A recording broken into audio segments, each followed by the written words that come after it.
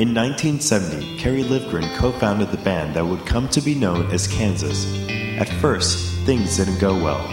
3 albums in 2 years went nowhere, and the suits at CBS Records were ready to give up on them. In 1976, Livgren and Kansas were given one final chance to record a hit. Making matters worse, their main writer couldn't come up with anything. That left all the writing to Kerry. On the very last day of rehearsal for their new album, Kerry brought the band one last song, which they performed only once before recording. It turned out to be a song about a modern-day prodigal, Carry On, Wayward Son. The rest is music legend. But the story gets even better. After years of searching for meaning and trying all kinds of religions and philosophies, on July 25th at 3 in the morning, Kerry Livgren gave his life to Christ and lived out the lyrics of his own song. Today, everywhere he goes, he leaves in his wake his story of what Jesus can do in both his words and one totally awesome song. Carry on, my wayward son. There'll be peace when you are done. Lay your weary head to rest. Don't you cry no more.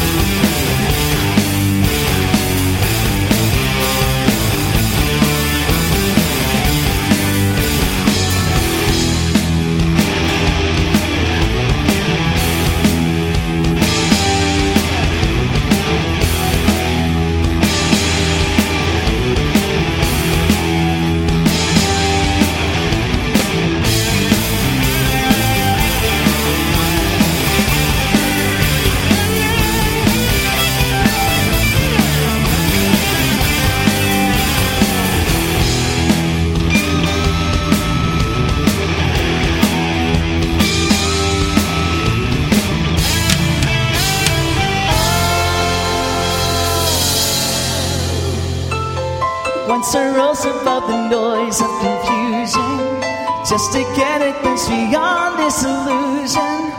I was soaring ever higher, but I flew too high. Though my eyes can see, I still was a blind man. Though my mind can think, I still was a madman. I hear the voices when I'm dreaming.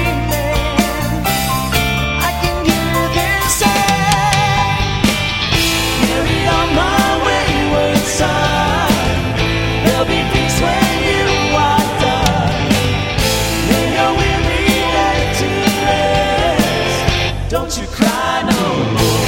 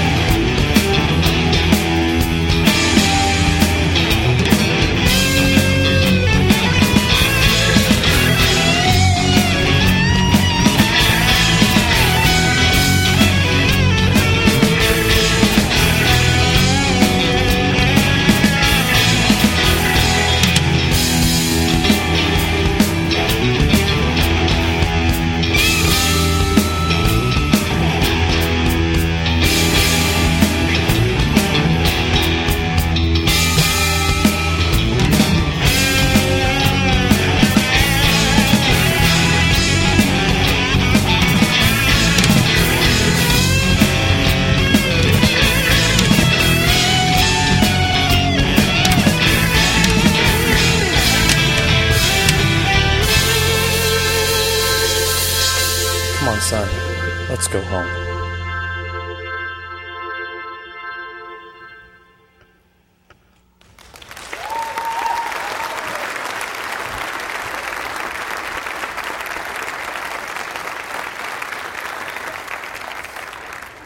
To illustrate the point further, Jesus told them this story. A man had 2 sons. The younger son told his father, "I want my share of your estate now before you die." So his father agreed to divide his wealth between his sons. A few days later, this younger son packed all his belongings and moved to a distant land. And there he wasted all his money on wild living. About the time his money ran out, a great famine swept over the land, and he began to starve. He persuaded a local farmer to hire him, and the man sent him into his fields to feed the pigs. The young man became so hungry that even the pods he was feeding the pigs looked good to him, but no one gave him anything. When he finally came to his senses, he said to himself, "At home, even the hired servants have food enough and to spare. And here I am dying of hunger. I will go home. I will go home to my father and say, 'Father, I've sinned against both heaven and you, and I'm no longer worthy of being called your son. Please take me on as a hired servant.' So he returned home to his father.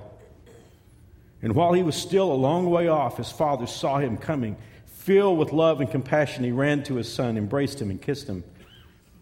His son said to him, 'Father, I have sinned both against heaven and you, and I'm no longer worthy of being called your son.' But his father said to the servants, 'Quick, bring the finest robe in the house and put it on him. Get a ring for his finger and sandals for his feet, and kill the calf we've been fattening. We must celebrate with a feast, for this son of mine was dead and is now returned to life. He was lost, but now he's found.'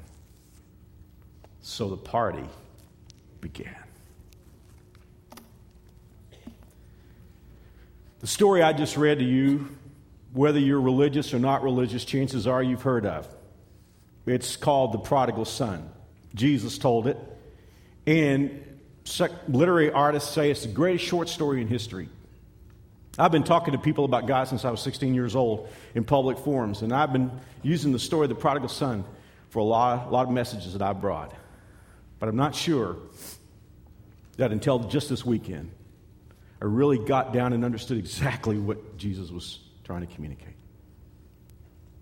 You have to go back and look at what happened before.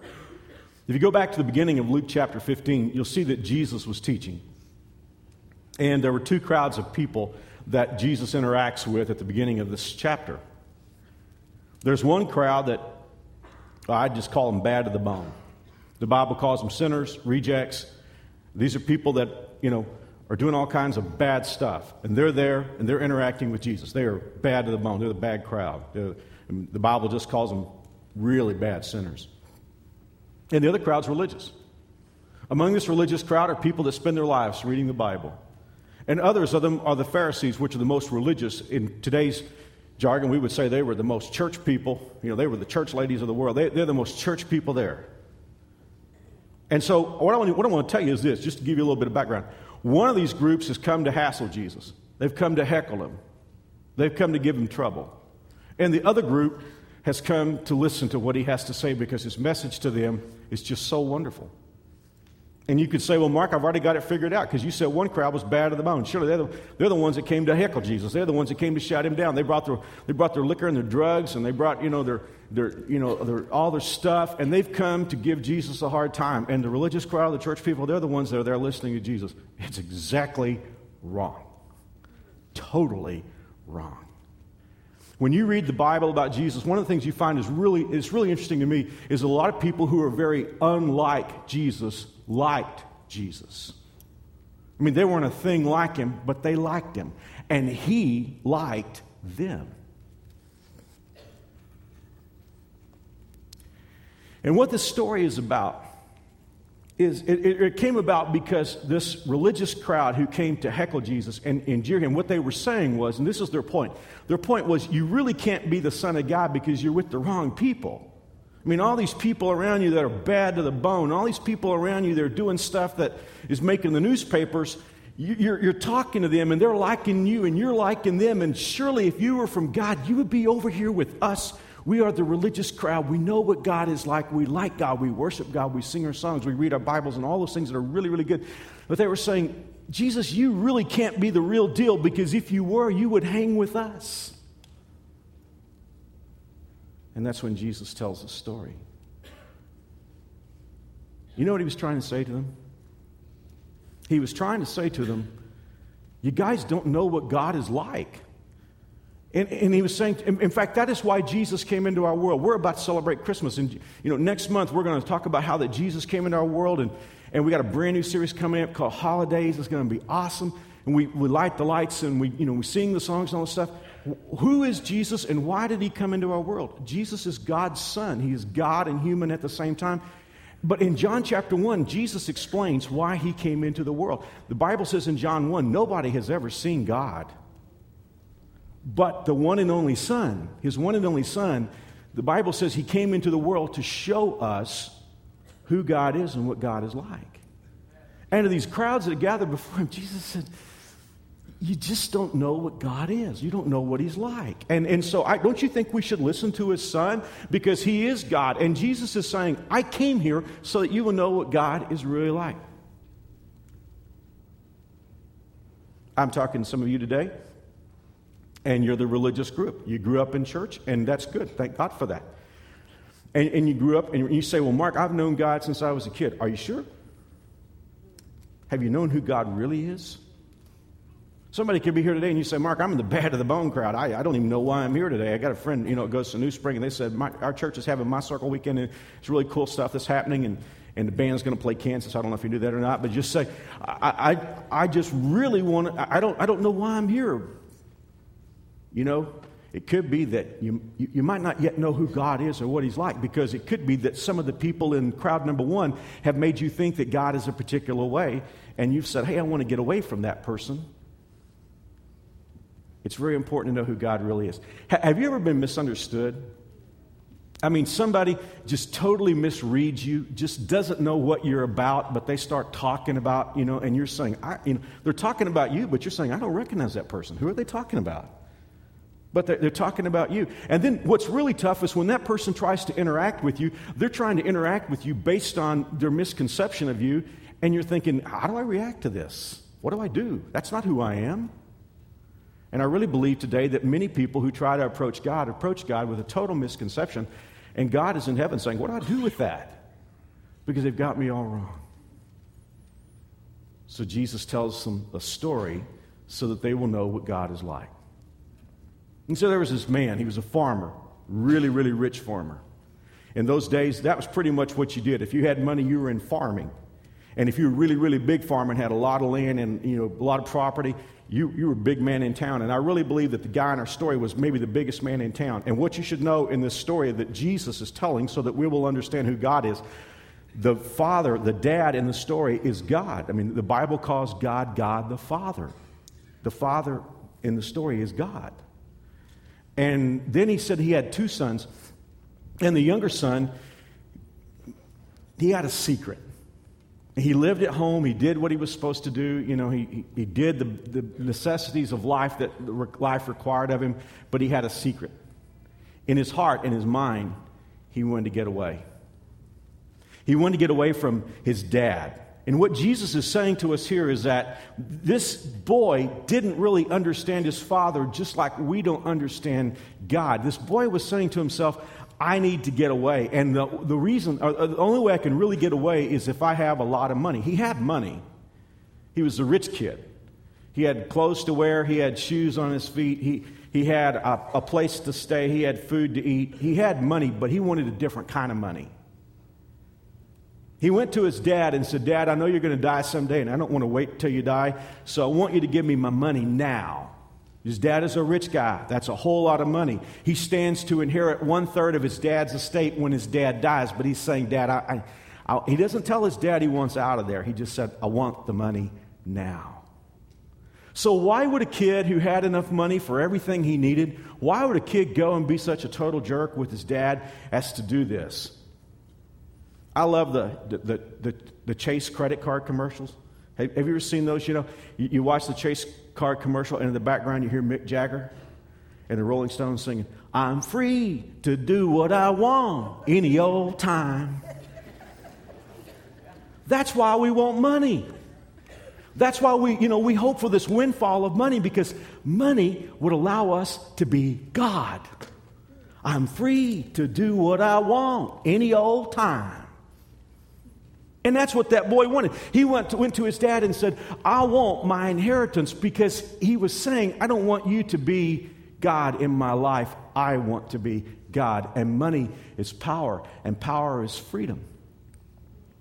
And so this father, who represents God, said to his son, okay, you can have 1/3 of my estate. It now belongs to you. And the Bible says in just a real short time, not many days later, the boy exercised his fantasy. He left home. He blew with all this money in his pocket, and he went as far away as he could get from his dad, because he didn't understand his dad.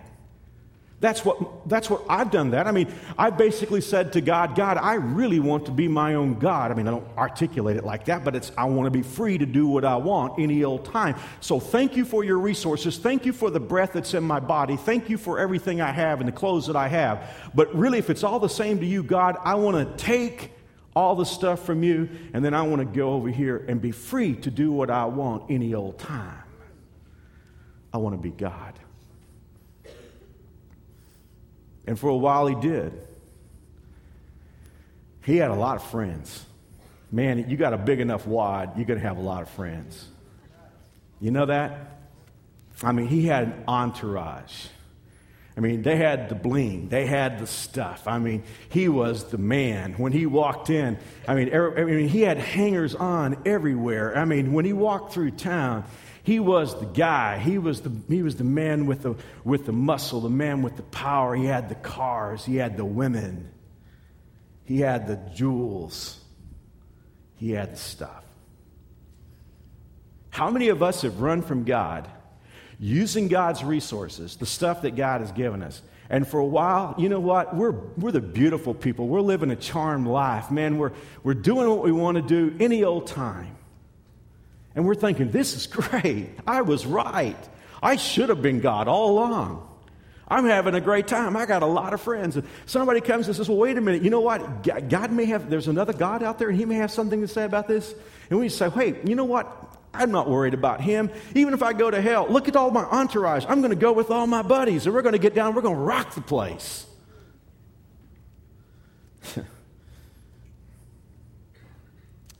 There's a problem with being our own God. Actually, two problems. And this boy hit the wall. Pow! He hit both these problems at the same time. You know, no matter how much you have in life, problem number one, the first reason why you and I don't make good gods is that you run out of resources. I mean, there's always going to be a point at which those resources that we got from God that allow us to be free to do what we want any old time, there's a point at which those resources run out. You say, hey, Mark, I don't know if I believe that or not. I mean, look at Bill Gates. I mean, look, he's got billions of dollars. He's never going to run out of resources. Hey, money's not the main resource. We're all going to run out of time. We're all going to run out of youth. There's going to be a point at which stuff's going to happen in life that's going to rock us back. And when you run out of resources, it just kind of like nags at you. You know what? I really don't think I'm a very good God here. But if that one is tough, the second one is even tougher, and that's circumstances. Because, you know, here's the deal. Even if you feel like I've got the resources to be my own God, circumstances will come along that will just eat you up. There will be things that happen, and you're going to say, you know what? Money's no answer for that. You know, my charisma, my personality, my bling, my charm, the way I can like get people to do what I mean, it won't. Listen, you can have the greatest personality in the world, and when the doctor says cancer, it's not going to do anything about that. And this guy hit the wall. The Bible says Jesus, in telling the story, said his money ran out. And at the very same time, a famine. They didn't have, back then, as I said, it's an agrarian culture. You run out of water, you don't grow crops. A famine hit the land. I mean, it's like the economy tanked. There were no jobs. I mean, he ran out of money. And I'm sure he said to himself, you know what, I see my bank account going down. He probably wasn't checking it real carefully. Just put his card in ATM, got the cash, went out, partied, got drunk, got high. And he might have said to himself, well, if I ever run out of money, I'll get a job. Well, you know what? There weren't a lot of jobs for this kind of guy. I mean, this guy had not been disciplined in life. And then when the jobs went away, the only guy who would hire him, isn't this funny, was another farmer. But this was a farmer who didn't love him. The farmer said, well, I guess I could take you on. I got one job for you. The pigs have to be slopped every day. Now, he's a Jewish boy. For those of us who are not Jewish, we might not understand this as well as Jewish people would, but they don't eat pork. They don't mess with pigs. Pigs are unclean, and they are unclean in all our worlds, but I mean unclean in every possible way. You don't get close, you don't touch, you don't smell. This is a good Jewish kid. And the farmer said, the only job I've got is out there feeding pigs. So the boy went out there thinking, well, maybe there's a future in this. By the way, have you ever, listen, my granddad was a farmer and rancher. I have slopped hogs before. How many of you fed hogs? Right? All right, good. Some of you have. Listen, there's never going to be a cologne called Eau de Pigpen, right? I'm telling you, that's a rough smell. And you know what? Don't wear anything really clean when you go out to slop the pigs. This is a filthy job. But at this point, this boy, he sold all of his bling. His car's been repossessed. Everything he's got is gone. He probably has an expensive suit on, but it doesn't look good anymore. It's tattered and filthy and smelling. And he's out there slopping the hogs. And he goes and he says, hey, what about my paycheck? The guy just says, paycheck? Go out and slop those hogs. We'll see. And he comes back the next day and says, I didn't get a paycheck yesterday, but could I just get some food or something? Yeah, I don't know. We'll see.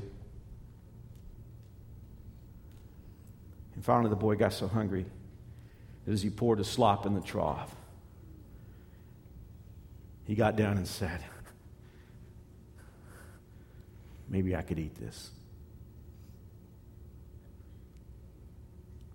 And it was at that moment that a light went off in his head.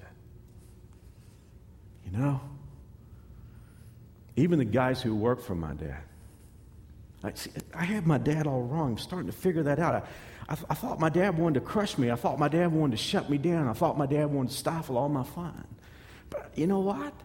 Even the guys who work for my dad, they have all they want to eat. And he got an idea. He said, I'm going to go home and I'm going to ask Dad to give me a job.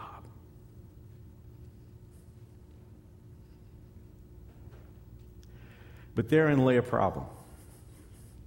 Because how do you talk to a man when you have flipped him off and you said, really what he said was, I wish you were dead.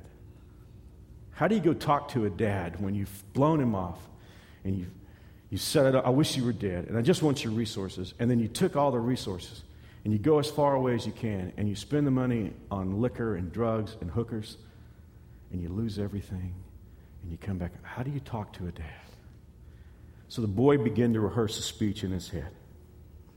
It was something like this. I'm going to go home to my dad and I'm going to say, Dad, I know I don't deserve to be called a son anymore. I understand fully if I come back, I can't sleep in my room. I can't wear the clothes that hang in my closet. I understand that when you walk through town, I have to hang back because I can't be your son. I know that. But I'm hungry. And I'm going to say to my dad, I've sinned against you, and I've sinned against heaven, and I'm not fit to be a son. Would you hire me? And I'm going to say that to my dad. Dad, I'm not fit to be your son. And he was rehearsing this speech. And I think all the time in his mind, it was going to go something like this. He would get home. His dad would be doing something. Maybe his dad would be sitting at the computer working on the business, and the boy would walk in. And every time, I think in that boy's mind, he was always talking to his dad's back. Talk to the hand. He could see it. You know, my dad he'll be working with the guys, and I'm going to have to walk behind him. I'm going to have to find him, and I'm going to have to trail after him and then talk to his back and say, please, please, would you just hire me? But this boy didn't understand his dad going out, and he didn't understand his dad coming back in. How does the deal with us? See, we're the boy. We're the guy here. The dad is God. We don't understand God when we're running away from him, and we don't understand God when we're coming home. When we run away from him, we're saying, God wants to spoil all my fun. Well, at the end of the story, we know that this dad was a partying guy. He was a celebrating guy. I mean, and I realize that a lot of you, you know, if you've run from God and you say, well, Mark, I'm in that bad of the bone crowd. A lot of what has messed you up is what church people have told you about God. Because, see, they don't understand him either. So here he is, you know, you sort of see him get up on his feet. Filthy. Man, the smell would have knocked you down. You know, I just prayed God kept all this on videotape because I love the video we did, but I just can't wait till I see this. And you know what I want to see? Here's what I want to see. God kept this on videotape. I want to see the first step he took back home. There's a lot in the story that Jesus told that I want to see, but I want to see that first step. Because here's what I've discovered in life. Life is made up of first steps. When that boy took that first step outside his door, he was headed for a destination. But when he took one step away from that pig pen, he was headed for a brand new destination. Some of you need today, you have gone so far away from God. In the book of Jeremiah, chapter 50, verse 6, Jeremiah talks about people like some of us. He said, you've lost your way and you don't know how to get back home. I mean, it's like you said to yourself, well, I'm going to take a step away from God, but I know the way back home. But then you wake up one day and you've just taken so many steps away from God, you're saying, I don't know how to come back. I don't know how to get back home. But this boy said, I'm going to go home. And I see him as he gets up, and as he walks, man, it's just eating on him all the way back. On his stomach, all the way back. What's going to happen? I'm going to get there. And my dad's going to say, excuse me, I don't know you. Weren't you the boy here that just said, hey, I wish you were dead. Give me the money. And you took the money and run. I mean, listen, you're an embarrassment to me. What would people say in our town? What would people say if they knew that this kid that had so disgraced his family came back home? What would they say about me as a dad? And now this boy is rehearsing all this in his head, but he's got his speech done. He's going to go back and he's going to talk to the hand. He's going to talk to his dad's back and say, Dad, I know I'm not fit to be a son anymore, but would you just let me go to work for you? I'll sleep out in the bunkhouse. I'll wear the overalls. I don't have to have the good clothes. I won't even tell people my name.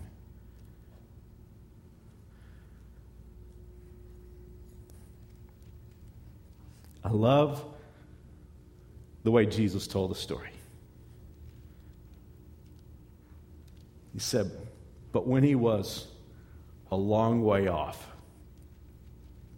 See, the boy didn't have to go find his dad. He didn't have to go talk to the hand, talk to the back. The Bible says that when the boy was still a long way off, the dad saw him. You know why? Because his dad was looking for him.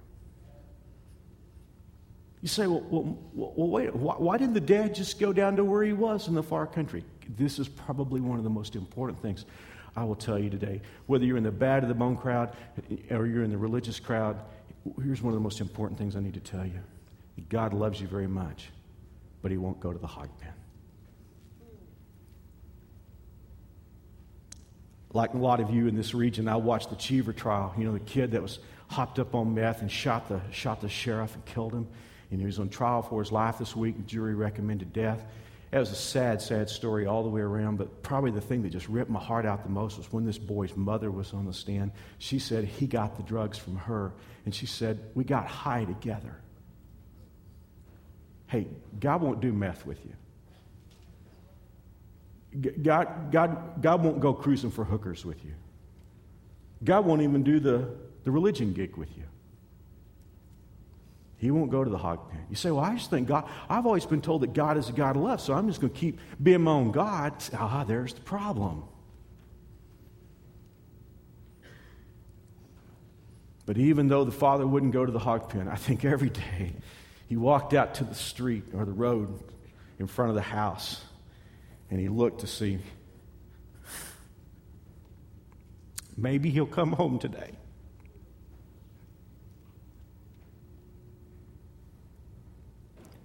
And the day came when the father looked down the road and he saw this bedraggled, ragged, filthy son who had said, I just want you to die. I want your money. But he sees him coming home, and he's not leaving with the attitude, and he's not leaving with the bling. He's coming back with his head bowed, and life has kicked him around and whipped him, and he's found out that he can't be his own God. And his boy's coming, and all of a sudden he looks up, and there is his dad coming toward him, and the boy's trying to get his speech out that he's memorized. Remember, I know I'm not worthy to be your son anymore. Would you just hire me?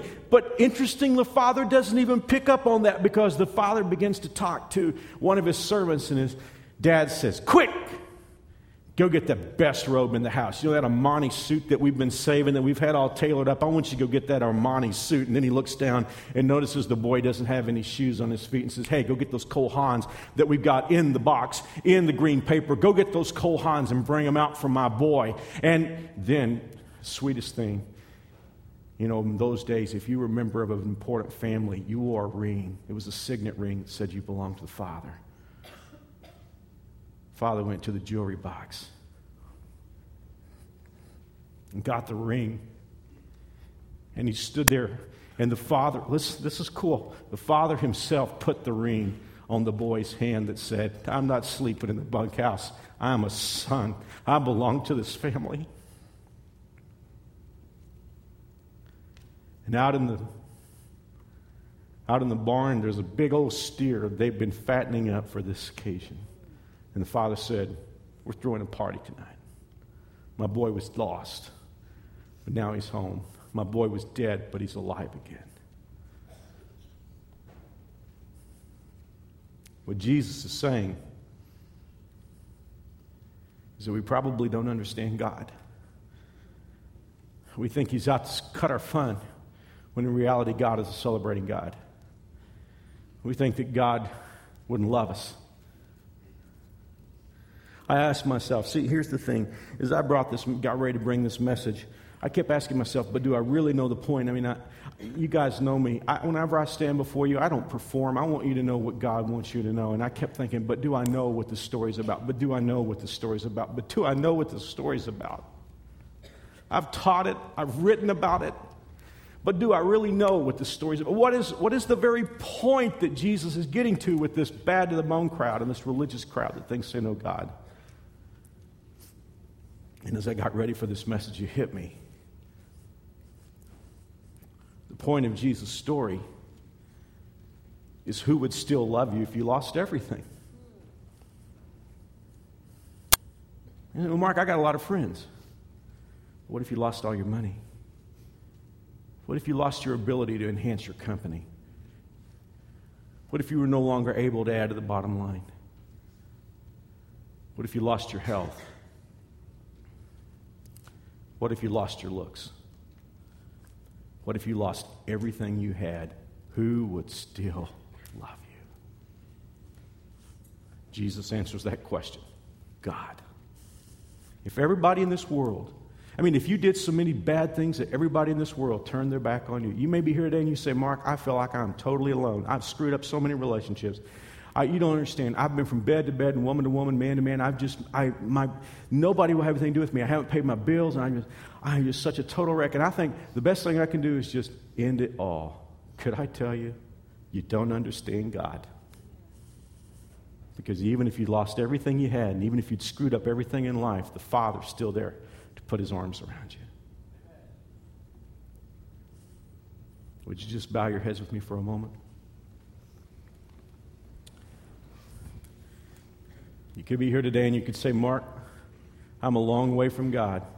I'm the bad to the bone guy you talked about. Not everybody knows it, but I am. I'm the bad to the bone gal. Or you could be here and you're saying, well, I'm religious. I've been in church all my life, but I just figured out today I didn't know God. Could I tell you today, you can come home to God today. Now you got to take that first step. God won't come down to the pig pen, but he'll sure meet you. Say, well, Mark, I've covered stuff up. Not from God. I mean, here's the thing. This invitation is predicated upon the fact that God knows you, and he still loves you. Somebody can say, well, it still doesn't compute because, somebody's got to pay for all that bad stuff I've done. Bingo. That's right. Every sin, it means every act that you and I have ever done that's wrong in God's sight, every sin will be paid for. God is a God of total justice. God sweeps nothing under the rug. I'm 51 years old. Every bad thing that I've ever done, and that's a bunch of stuff, will be paid for. Either I will pay for it myself, and the only option I have for that is to go to hell and be there forever. It's not an attractive proposition to me. But the Father has it covered. In fact, the very man who told the story, Jesus, lived a perfect life for 33 years. And then he took that perfect life that he had and he laid it on a cross. And they drilled nails into his hands and feet. They hammered thorns into his head. And for 6 hours he hung on a cross. And the way God looks at it, every bad thing that you and I have ever done, every sin that we've racked up, was put on Jesus. And when he said, it's finished, the way God looked at it, all your sin, all my sin, past, present, future, had been paid for so that you could come home to God. It's as simple as that. You could say, Mark, I know I'm okay because I'm a member of a church. I love you. I would never insult you. It will get you nothing when you die. Because even the best church in the world can't do anything about your sins. You say, Mark, I was baptized when I was a baby. Water's nice. It's a good thing your parents thought about you in spiritual terms. But water can never wash away sin. We sang it a little while ago. What can wash away my sin? What can make me a whole person again? Nothing but the blood of Jesus. God wants to give you eternal life. God wants to give you a home in heaven. God wants to forgive you of all your sins. And it's just as simple as you saying, I will have Jesus in my life to be my Savior and my Lord. You know, when I perform a wedding, I'll do that this afternoon. I'll ask the bride, will you have this man to be your husband? I'll ask the groom, will you have this woman to be your wife? And all they have to do is say, yes, I do, I will, or any affirmative answer will do. And God wants you in his home. He has blessings for you in the stall. He's got blessings for you in his closet that will blow your mind. All he's wanting from you is to say, I'm ready to come home. I'm ready to accept Jesus as my Savior. I believe he died for me. I believe he arose from the grave. I believe that Jesus is in heaven right now listening. And right now, I want him to be my Savior. And if you'll do that, I'm telling you, God, you won't have to talk to his back. You won't have to talk to his hand. He'll come running to meet you. And he will do what he's promised. Somebody could say, well, Mark, I'm ready to come home right now. You don't have to wait. We can do it right now. I'm going to pray a prayer, and it's just a prayer to God. You don't have to use my words if you don't want to, because like I said, God's just looking for a yes. But if you mean this with your heart, God will hear your prayer. You ready? Here we go. Lord, I have done wrong. I've tried to be my own God, and it didn't work. I accept Jesus as my Savior, and I'm coming home to you. Forgive me and save me in Jesus' name. Now here's the deal. Romans chapter 10 verse 9 says, if you believe it in your heart and you confess it with your mouth, that means it's privately true and it's public. Because, if you come home, it's a public thing too. If it's private and it's public, the Bible says if you believe with your heart, confess with your mouth, you will be saved. For those of you who just prayed, that was a private thing. Nobody knew. But I'm going to ask you to do something. It's just a touch on the public side. It's really between just you and me. But if you ask Jesus to come into your heart and life, would you take your worship folder? The little thing looks like an iPhone. There's a panel there that's detachable. And there's a box on there. This is just your first public thing. If you would just check that box and say, Mark, I asked Jesus to come into my life today. I received him as my Savior. And if you'll just put your name and address on there, I'll mail you a packet. And this is free. Trust me. It's my gift to you. I just want to give this to you. Inside the packet are some DVDs and some great stuff that will help you know what the decision you've made really is, help you understand it better, and help you know how to take those other steps in really walking, living your life with God. Now, if you don't want to wait for this, I don't want you to wait for this. When you walk out of there are 4 stations. There's New Spring Store, and there's guest services, and 2 more stations where there are tables, where if you will just take your card today, you don't have to make a speech, you don't have to do a dance or anything. You just take your card and say, I prayed with Mark today, and they will give you one of these, and you can take it home with you today. Because, trust me, at New Spring Church, we're never out to try to get you to be part of our church unless God leads you. We want you to know Jesus. We want you to know what it likes to be completely and totally forgiven.